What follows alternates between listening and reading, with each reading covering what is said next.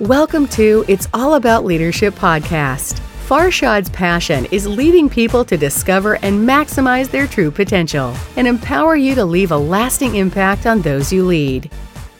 One of the reasons I always talk about entrepreneurship, coaching, and leadership together, because they're interconnected. You can have a startup as an entrepreneur. Without leadership skills, you're not going to have a team or a successful team.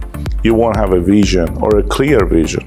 Without coaching, you're going to allow your fears to take over. As an entrepreneur, you need a coach, and you need to have a leader, or you need to have leadership abilities. Every successful entrepreneur that I know who made it, they had a coach.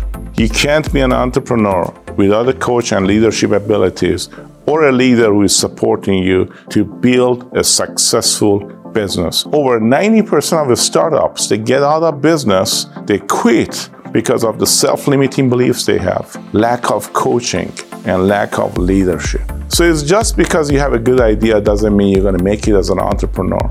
You partner up with a coach, you partner up with a leader, or hire one.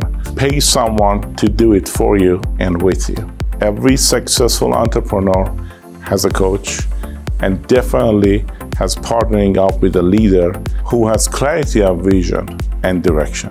Thanks for watching. God bless.